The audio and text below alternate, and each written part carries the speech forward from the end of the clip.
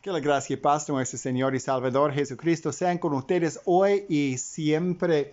Yo quiero leer hoy día de Colosenses capítulo 3, la palabra de Dios, empezando con versículo 12.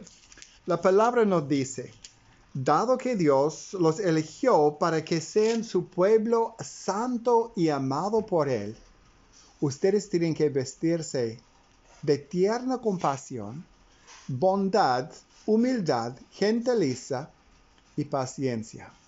Sean comprensivos con las faltas de los demás y perdonen a todo el que los ofenda. Recuerden que el Señor los perdonó a ustedes, así que ustedes deben perdonar a otros. Sobre todo, vístanse de amor, lo cual nos une a todos en perfecta armonía. Y que la paz que viene de Cristo gobierne en sus corazones. Pues como miembros de un mismo cuerpo, ustedes son llamados a vivir en paz y sean siempre agradecidos. Yo quiero enfocarnos hoy día en el último versículo 15, que dice, y que la paz que viene de Cristo gobierne en sus corazones. Ya sé que Cristo está hablando, Pablo está hablando del hecho que nosotros como seres humanos y como cristianos, como seguidores de Cristo, necesitamos vivir en paz el uno con el otro.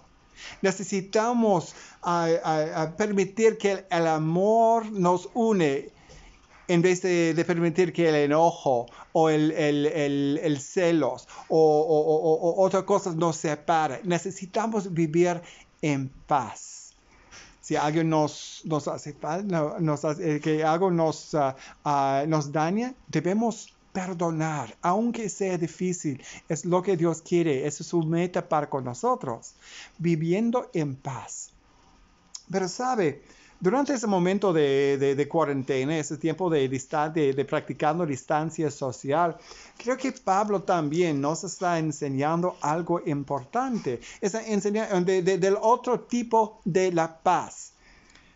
¿Sabe? Con esa distancia entre nosotros, con ese tiempo en que necesitamos o debemos quedarnos en casa, Pablo está enseñándonos que como seguidores de Cristo necesitamos ser tranquilos, en paz, viviendo en paz. No sean tan inquietos. En vez de ser inquietos, debemos ser quietos.